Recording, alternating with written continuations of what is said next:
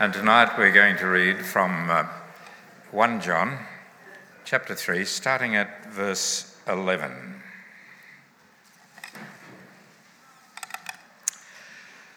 This is the message you've heard from the beginning. We should love one another. Do not be like Cain, who belonged to the evil one and murdered his brother. And why did he murder him? Because his own actions were evil and his brothers were righteous. Do not be surprised, brothers and sisters, if the world hates you. We know that we've passed from death to life because we love one another. Anyone who does not love remains in death. Anyone who hates a brother or a sister is a murderer, and you know that no murderer has eternal life residing in him. And this is how we know what love is. Jesus Christ laid down his life for us, and we ought to lay down our lives for our brothers and sisters. If anyone has material possessions and sees a brother or sister in need, but has no pity on them, how can the love of God be in that person? Dear children, let us not love with words or speech, but with actions and in truth.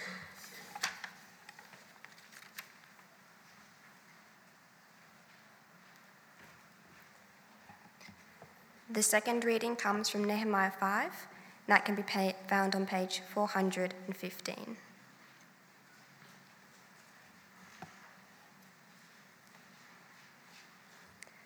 Now the men and their wives raised a great outcry against their fellow Jews. Some were saying, "We and our sons and daughters are numerous. In order for us to eat and to stay alive, we must get grain." Others were saying, "We are mortgaging our fields, our vineyards, and our homes to get grain during the famine." Still others were saying, "We have had to borrow money to pay the king's tax on our fields and vineyards.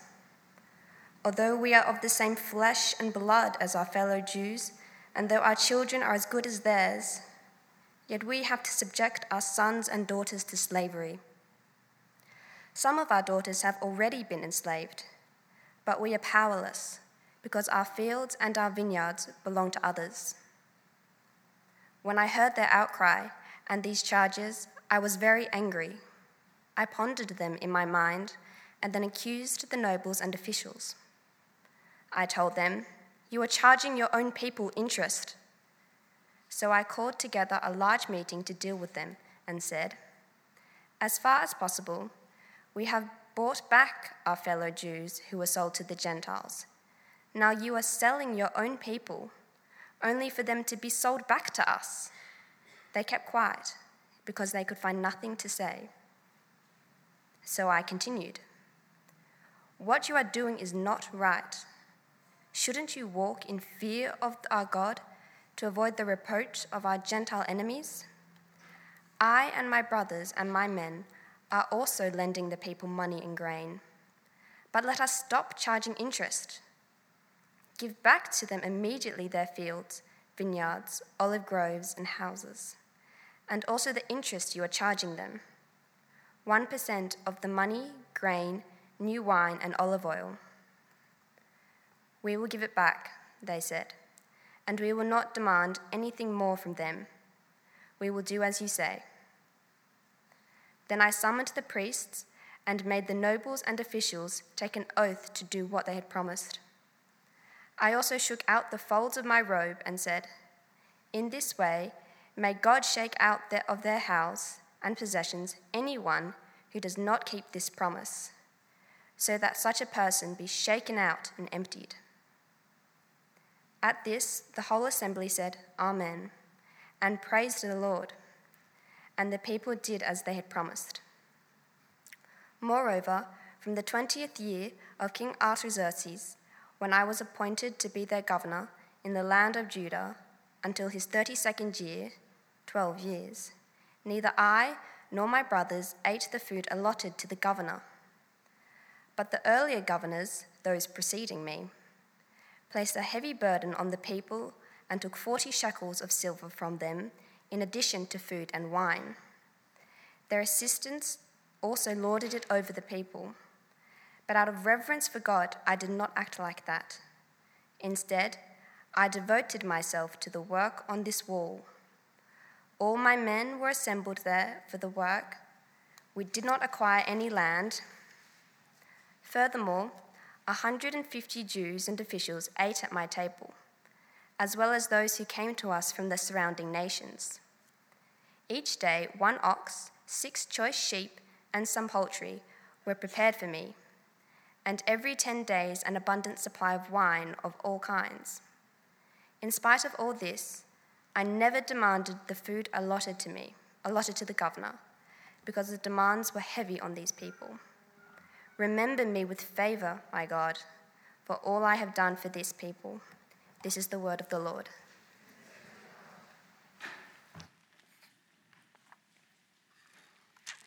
Hello, everyone. My name is Andrew West. If I haven't met you before, I'm one of the assistant pastors here at church.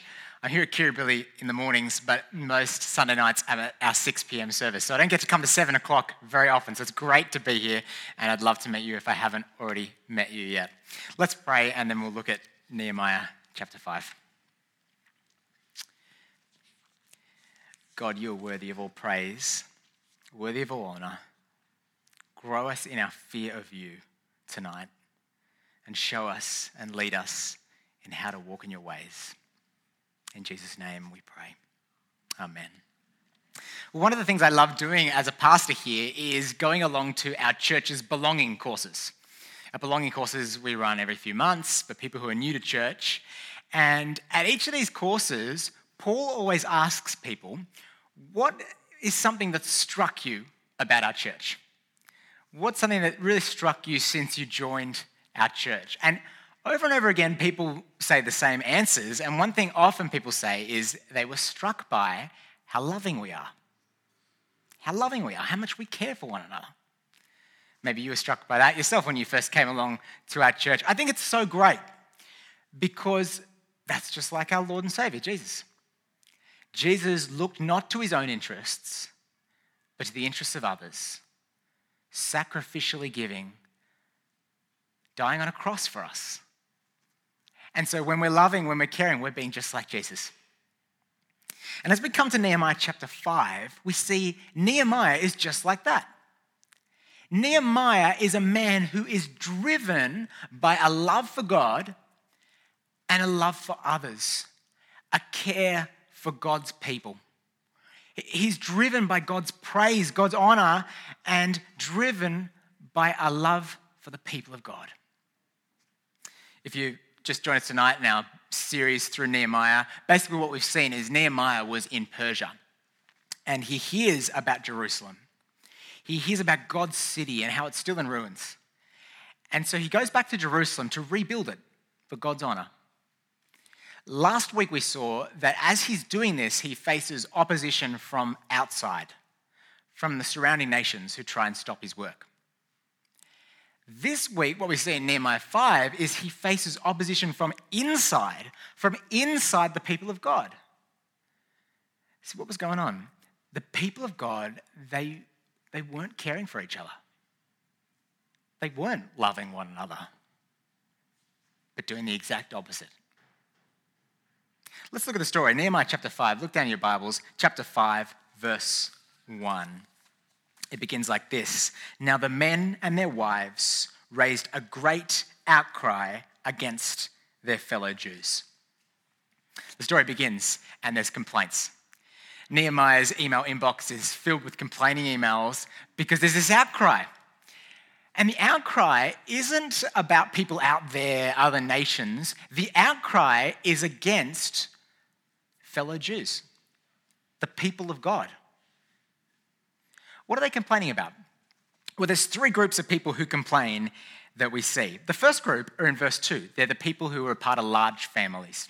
Let's read verse 2. Some were saying, "We and our sons and our daughters are numerous. In order for us to eat and stay alive, we must get grain." I'm from a large family. When I was growing up, my mum had 2 giant fridges. to feed us all. And I hate to think what her grocery bill was every week when she was buying food. Here we have large families, and large families need food, but they're saying we can't get grain. We can't put food on the plates of our children. Presumably what was happening was the whole city was helping rebuild the walls. Everyone was helping build day and night. And so they didn't have the time that they needed to work the fields to get grain. So they were going hungry. The next group of people that complain are the landowners. Look at verse 3. Others were saying, we are mortgaging our fields, our vineyards, and our homes to get grain during the famine. There's clearly a famine going on, and these people, the landowners, they don't have grain either. And so they're so desperate, they're mortgaging their fields, they're mortgaging their property. Such desperation. Look at the next group, verse 4. Still others were saying, we've had to borrow money to pay the king's tax on our fields and our vineyards. The king in Persia was taxing the Jews. And these people were so poor they couldn't afford to pay those taxes. I don't know much about finance, but I know that if you have to borrow money to pay your taxes, you're not in a good financial position. These people, they're desperate. No food. Just picture their desperation. But the real tragedy actually isn't the poor people. The real tragedy is the rich. Because the rich people are taking advantage of the poor Jews, exploiting them in their time of need. We see in verse 7 that they're charging the poor people interest. And then in verse 5, look at what they say in verse 5. Let's read that together. Although we're of the same flesh and blood as our fellow Jews, and though our children are as good as theirs, yet we've had to subject our sons and daughters to slavery. Some of our daughters have already been enslaved, but we are powerless because our fields and our vineyards belong to others. These people are so desperate, they've had to sell their children into slavery to get food. Into slavery to their fellow Jews. They're saying, our kids used to play together in the playground. Our kids used to hang out together after school, and now you've taken my children into slavery just so I can eat. Just so I can eat. These are their own brothers and sisters, fellow Jews. These poor people, they're powerless, they say. We're powerless, no voice, completely robbed of power.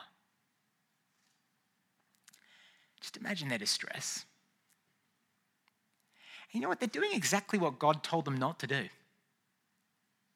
Look up on the screens, Deuteronomy chapter 15. This is what God told his people. If anyone is poor among your fellow Israelites in any of the towns of the land the Lord your God is giving you, do not be hard-hearted or tight-fisted towards your poor brother. Instead, you're to open your hand to him and freely loan him enough for whatever need he has. Give to him and don't have a stingy heart when you give. Or Deuteronomy chapter 23. Do not charge your brother interest on silver, food, or anything that can earn interest. That God has said to them, if there's someone needy in the family of God, don't be stingy, be generous. Don't have a closed hand, have an open hand. Don't charge interest, give freely. And they're doing the exact opposite of what God had called them to do. My siblings and I, we have a tradition. Once a year we go away and we play Monopoly. We love it. But Monopoly rips families apart, let's be honest. It's a dangerous game to play. In fact, I told my sister, I said to her, I'm preaching today, I'm going to mention our Monopoly game. And she said, are you going to tell everyone how you always lose? And it's true. When you lose a Monopoly, it's a slow death. It is a slow death. You land on someone else's property, you have to pay them rent. You land on their property again, you have to pay them rent. Eventually, you're so desperate, you have to mortgage one of your properties. then you land on one of the chance card things and you've got to pay taxes, but you may not be able to afford that, so you have to mortgage more properties. And then slowly you get so desperate you lose all bargaining power and you're a total mess, and it is a slow death. But if you win Monopoly, that is the best power rush, isn't it? That is so good. Because as people get poorer, you get richer. They land on your stuff, they land on your houses, you take their money and you can build a hotel on that.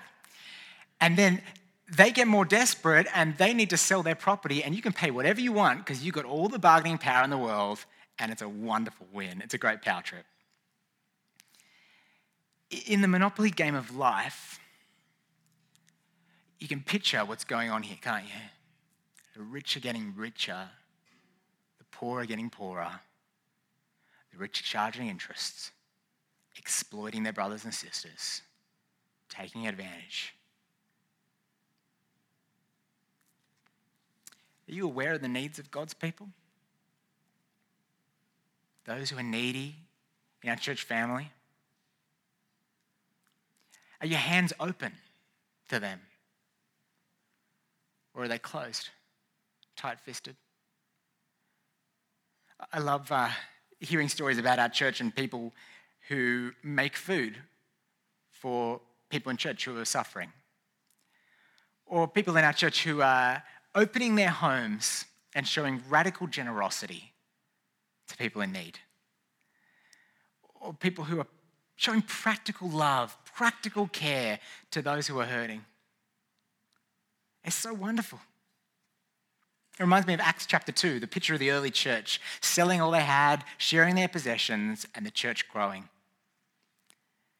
It's not just about in our church, though. We've got brothers and sisters in Christ around the whole world, many of them suffering, many of them in ministries that don't have money to continue. Are you aware of their needs? And it's not just Christians. I mean, I think in the Bible, God has commanded us to make our first priority caring for Christians. We're told that in the scriptures. But we're also told to still care for people outside the family of God. In our world today, there are more people in slavery than any other time in history. In our country, the gap between the rich and poor continues to grow. Does your heart break when you hear things like that? Maybe you're here tonight and you're needy. Maybe you're being exploited, oppressed. It might be in your family. It might be friends. Maybe your workplace. Whoever you are, you need to know God hears you and God cares. How does Nehemiah respond? I don't know about you, but I've been convicted this week that often when I see people who are suffering, maybe it's on TV, it's so easy to just change the channel, isn't it? You pass someone who's in need, you just look the other way. I've been convicted I do this all the time. But Nehemiah, he doesn't do that. He hears about these people in need, and what does he do? Look at verse 6. When I heard their outcry and these charges, I was very angry. I was very angry. What do you get angry about? I get angry about slow Wi-Fi. That gets me angry. I get angry when someone cuts me off in traffic. Most of my anger is sinful. I think most anger is sinful. But there is an anger which is not sinful. It's an anger about injustice. It's an anger about God's glory. Nehemiah here, he's fired up. He's angry. His heart break. His heart's broken. And look at what he does. Verse 7, he confronts them. Verse 7, I pondered them in my mind and then accused the nobles and officials. I told them, you're charging your own people interest. So I called together a large meeting to deal with them and said, as far as possible, we have bought back our fellow Jews who were sold to the Gentiles. Now you're selling your own people, only for them to be sold back to us." They kept quiet because they could find nothing to say. Nehemiah says, "You're charging them interest. We've just taken them back out of slavery in exile, and now you're selling them into slavery again, economic slavery. What are you doing?" He's not afraid of confrontation, he just goes for it. And then he gets to the heart of the problem. You see, in 1 Timothy it says, money isn't so much the problem, it's the love of money.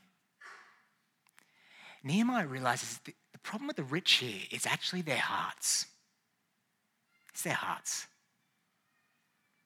Look at what he says, verse 9.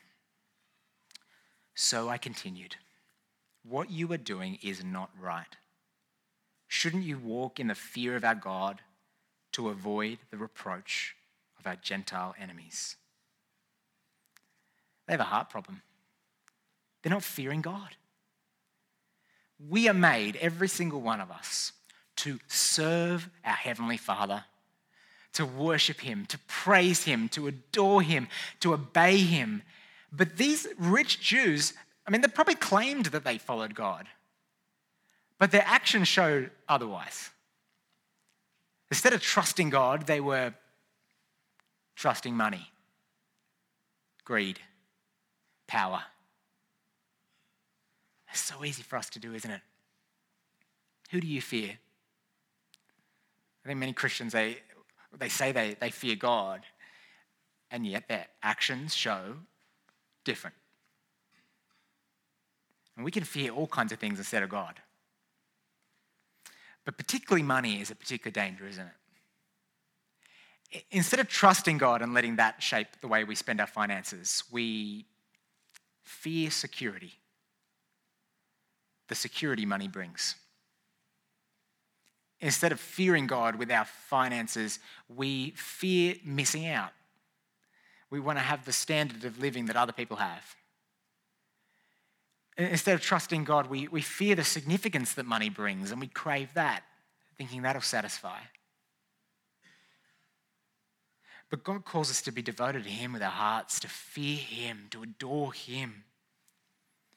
And it leads us to generosity, open-handedness. These rich Jews had it all wrong. And so He calls them to action. In verse 11, He calls them to give it all back. Give back the land, give back the field, give back the vineyards. And He even says, give back the interest. 1% here was probably 1% every month compounded. So it's quite a lot of money. Just imagine if, for those of you that have a home loan, your bank calls you up and offers to give you back all the interest you've ever paid. It's pretty sweet. Nehemiah says, give it all back, even the interest. And what do? Look at the end of verse 13. At this, the whole assembly said, Amen, and praised the Lord. And the people did what they'd promised. I think this is a great example, isn't it, of repentance. Here you have these rich Jews, and they're confronted with their sin. But they don't just kind of dismiss it. They say sorry, they repent, they change, and praise God. That's what God calls us all to do. When God challenges us through His word, or through someone else, and we're convicted, He calls us to turn from our sin and to trust Him and receive His forgiveness and His transforming grace. Maybe you're here tonight and you know God's just been tapping you on the shoulder, pressing on your heart for a while now to just change in one area of your life. Trust me, fear me, change. And you've been putting it off. Don't. Perhaps you're here tonight and you've never turned to God. You never turned from your life without Him to serving Him, fearing Him, praising Him. Don't put it off. The rich here, they're convicted of their lack of love, convicted of their greed, and they repent.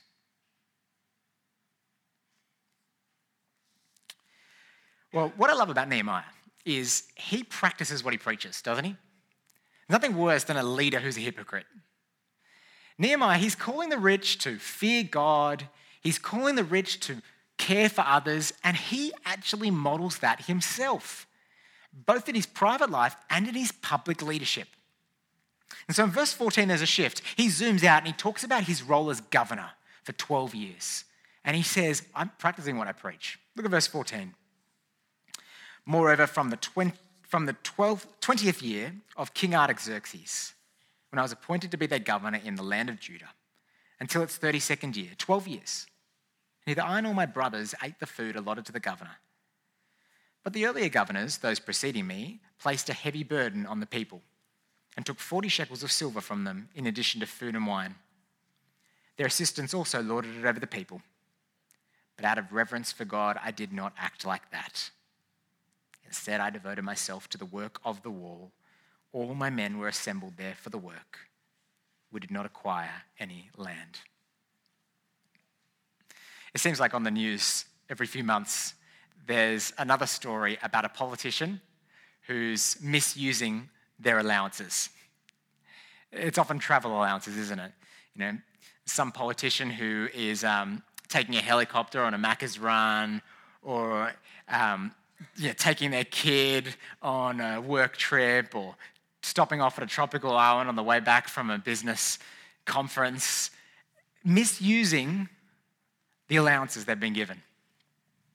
And Nehemiah, he's not even misusing the allowances he's been given. He's not even using them in the first place. As governor, he was owed a food allowance. It was his right to claim from the people grain for food. And Nehemiah says, oh, well, the governors before me, they took advantage of that. In fact, they took more. Not just a food allowance, they took some wine, thank you very much, some silver, that'd be great. And they were burdening the people, these poor people, burdening them, lording it over the people.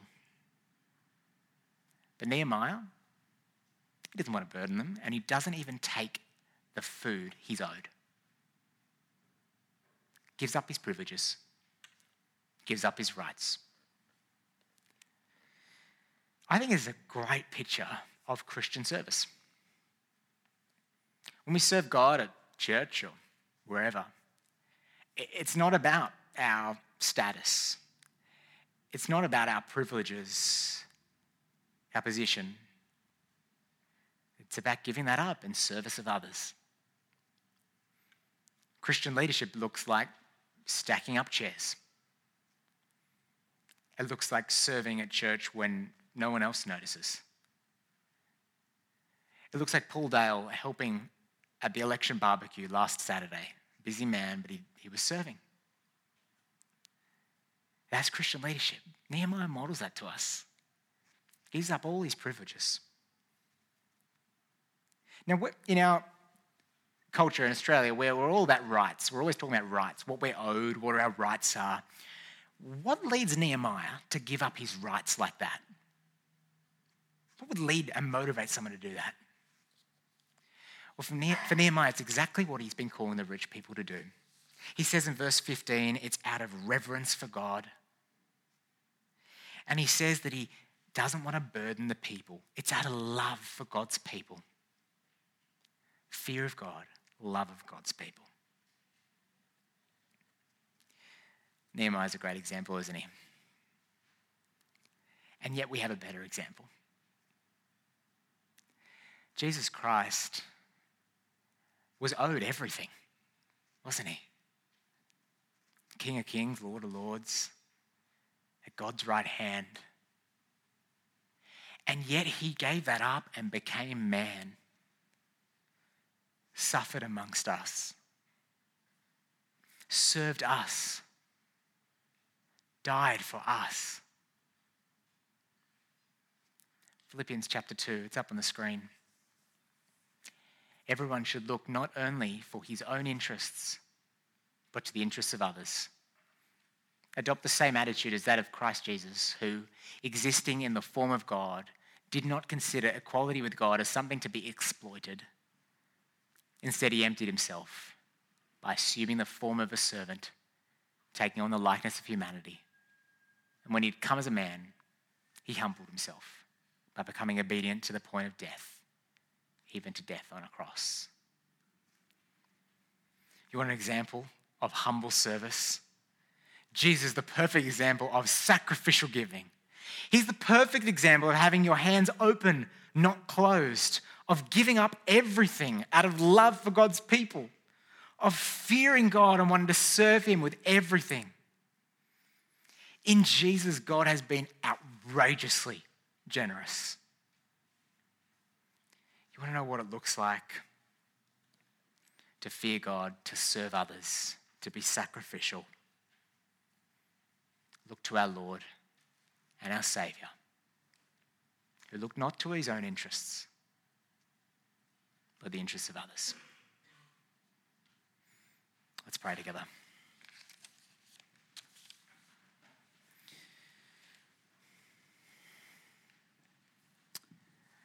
God, we thank you for Nehemiah, and we pray that you would help us to fear you. Help us to walk in your ways out of reverence for you. Lord, grow us in our love for others. Grow us in our care for others. Help us to be open-handed, not tight-fisted. We pray for people here tonight who are broken, needy, exploited, oppressed. Lord, be with them and help us to care for them. And thank you for Jesus, for his perfect example of love, sacrifice, care for you and your people. Help us by your Spirit to be like him. Amen.